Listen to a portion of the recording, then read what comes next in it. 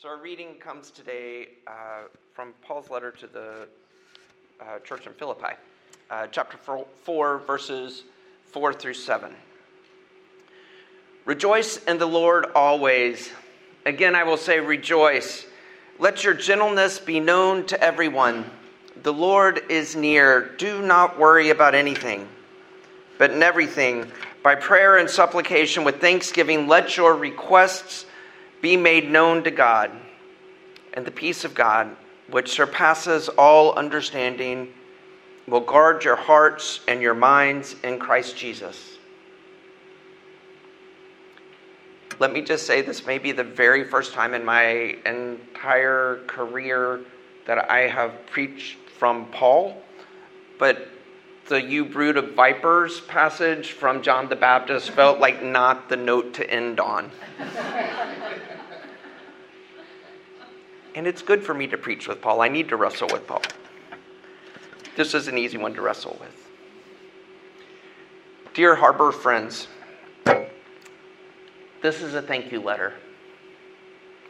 Just as Paul ends his letter to the Philippians with an expression of hope for them and thanks for the ways they have supported him and partnered with him in ministry, so I am ending my formal time here with you on that same note. I first worshiped with you 3 years ago. Gareth and I were visiting with Philip Orr, and he invited us to join him here one Sunday morning. As we approached the church, Gareth realized he'd been here before, way back in the Gateway years, and his surprise and joy at the trajectory you all had taken was just really wonderful to witness. It was the first time.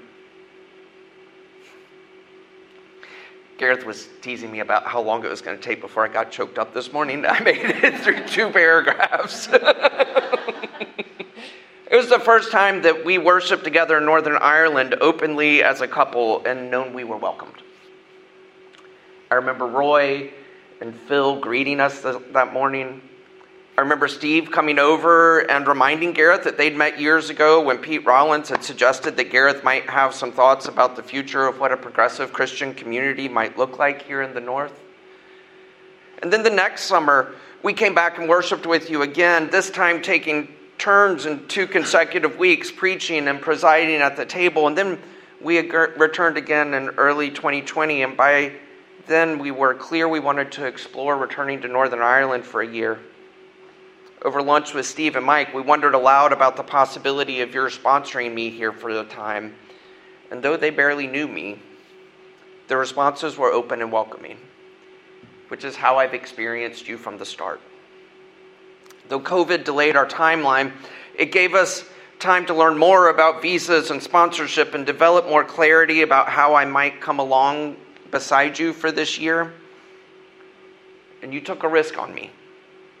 A burned-out university chaplain with a desire to deepen my connection to Northern Ireland, my husband's home. And I'll say honestly, we needed a break from the States.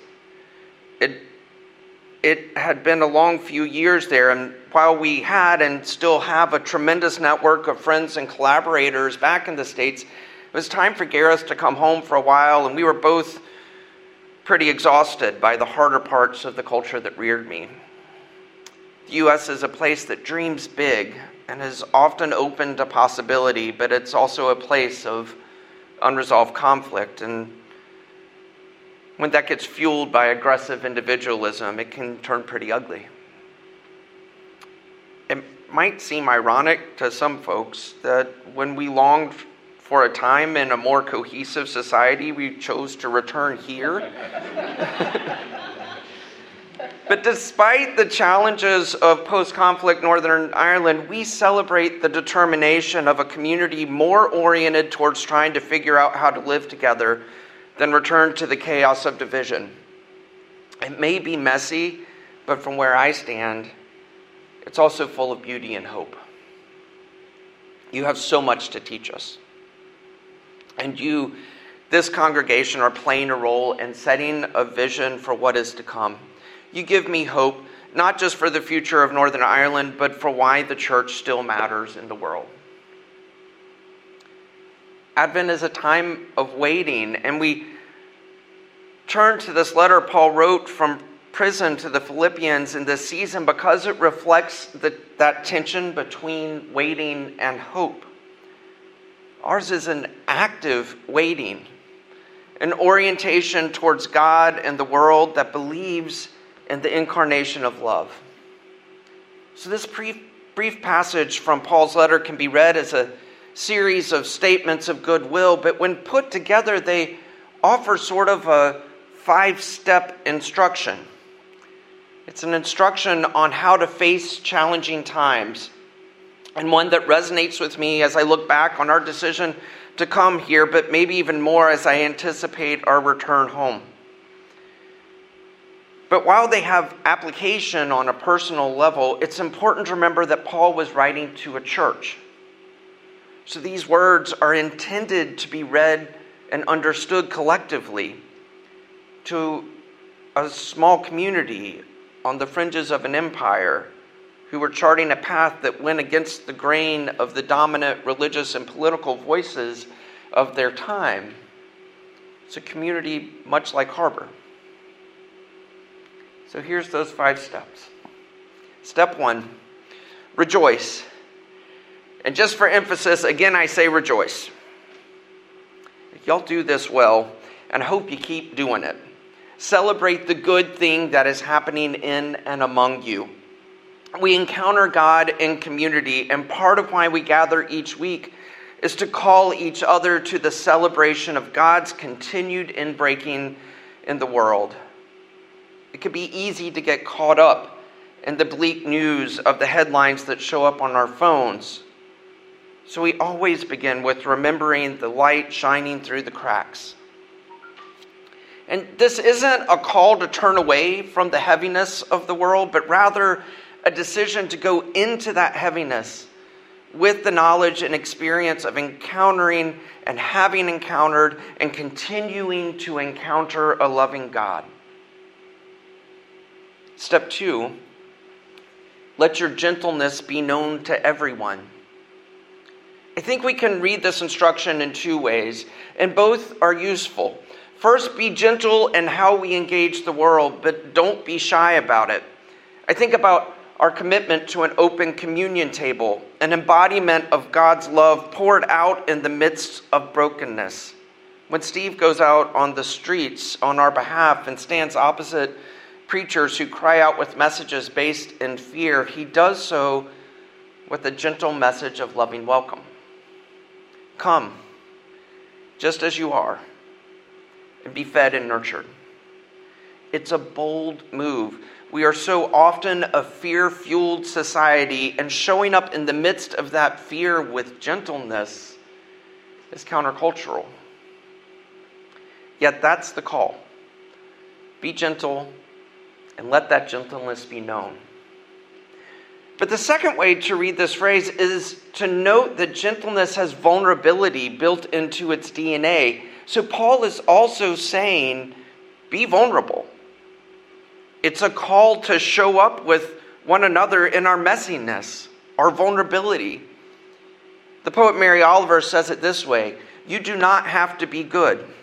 You do not have to walk on your knees for 100 miles through the desert repenting. You only have to let the soft animal of your body love what it loves. Tell me about your despair, yours, and I will tell you mine. Meanwhile, the world goes on.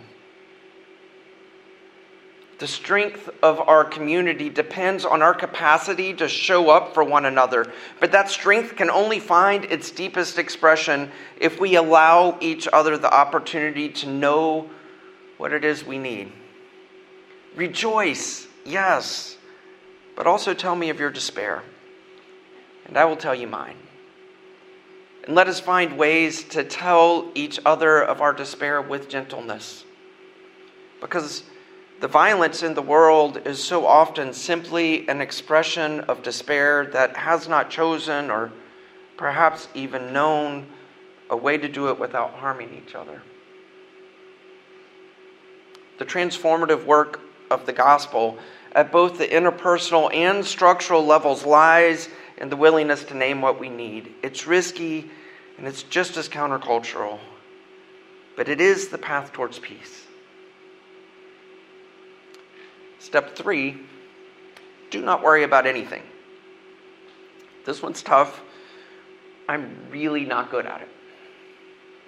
But the idea here is that worry in and of itself isn't particularly productive. There is plenty to be concerned with, and if we are, as Teresa of Avila asserts, Christ's hands and feet in the world, there's also plenty for us to do about it. Choosing an alternate path to worry does not mean sitting idly by, but it does require staying right-sized.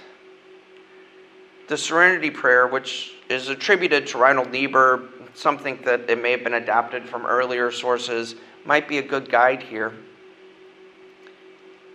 God, grant me the serenity to accept the things I cannot change, the courage to change the things I can, and wisdom to know the difference. To worry is the opposite of acceptance of the things we cannot change. It's to run up on a brick wall and then bemoan the existence of the wall unproductively. Sometimes we're called to walk around the wall, and sometimes we're called to lament the wall's existence in the first place. But lament is not the same as worry. At its heart, lament is grappling with the hard reality, and it moves us in that same direction of the Serenity Prayer. But let's not forget that Niebuhr also prays for courage to change the things we can. And I suspect individually, many of us sell ourselves short on that front. So we return to that second step and make our gentleness known so that we may be able to change more than we could do individually when we work collectively. So this prayer got popularized in the 30s and 40s as Niebuhr was out preaching and teaching, a time that was marked by the Depression and on into the Second World War. It then got picked up by the Architects of Alcoholics Anonymous and has spread even further over the last 8 or 9 decades through 12-Step World. I often hear friends that are in that program, in those recovery programs, say something like, this is a we program, or we do this together. It's a collective action that he's talking about here, and it's exactly what Paul is talking about in this letter to the Philippians, figuring out what to accept and what to change, both in our own lives individually and collectively in the world, requires discernment, and the wisdom to know the difference and discernment works through living in community. So step 4 of Paul's instruction is to let God in on the process and do it with gratitude and humility. In the end, I may be somewhat of a Christian humanist. My friend explains that idea as God has a plan, it's us. It can be tricky for me sometimes to hold on to God's intervention in the world the way I did as a child, at least. It opens up all kinds of questions about suffering, and at worst, it makes God the author of suffering, seeming to arbitrarily intervene on behalf of some and not on behalf of others. But here's what I'm clearest about. Even in our deepest moments of suffering, we are not alone. God is there with us. If the crucifixion is to mean anything to us, certainly it's at least that. And here in this season of Advent, we are called back to the spiritual practice of waiting. And waiting is hard. I often want things to change on my timetable. Waiting can feel lonely and desperate, but waiting isn't necessarily an action. Looking back to last week's text, we heard John the Baptist evoking Isaiah, calling for us to prepare the way. Our waiting, our hope, when we let our request be known by God, is actively engaged. We work for justice and peace. We hope against hope because we are the people that believe God can make a way out of no way. And finally, the last step in Paul's process is that the peace that surpasses understanding will guard our hearts and minds. this isn't so much a step we can take as it is a step that we can let take us. It's a promise that is both the culmination of the other steps and also a fortifying reminder that can carry us through them. The path Paul sets out is a path to peace. Rejoice. Let your gentleness be known. Let God in, and then know peace. But even before we can know that peace, when we're still slogging through the path towards us, that peace is there guarding us and waiting for us to see it. In the last year, you've let me travel with you through lockdown, the loss of loved ones, breakups of relationships, nervousness about the future, and you've sent me out into the community to walk with fellow sojourners beyond these walls as they work to address economic inequality, hunger and poverty, reproductive justice, safety and wholeness for LGBTQ people, and support for mental health. All of this in a place that is marked by a history of conflict and violence and of healing towards figuring out how to live with each other with gentleness. The inner and outer work of peace run parallel to each other. And there's a reason that so many of our greatest examples of peace builders globally are also people of faith. It requires hope and anticipation of the seemingly impossible, alongside steady, long, arduous work on the ground. But peace happens. And for us, Christ Jesus guards our hearts and minds along the way. Friends, my volunteer year is coming to an end, but my relationship to you in this place will continue. Hopefully we'll be back this summer. And what's emerged in our process of discernment as a family is that Gareth and I simultaneously belong to both the north of Ireland and the south of the United States in ways that are still unfolding, but are pointing us towards splitting our time more back and forth between the two. I'm grateful for the space you've afforded us to open the possibilities that are presenting themselves to us. And I'm grateful to you for so much. Mostly for being who you are, for doing what you do in the world, for showing up in the ways you show up, and welcoming a stranger to live and work among you.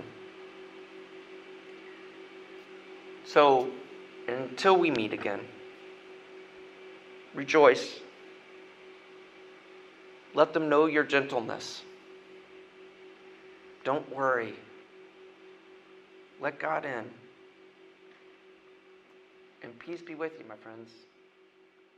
Much love, y'all. Brian.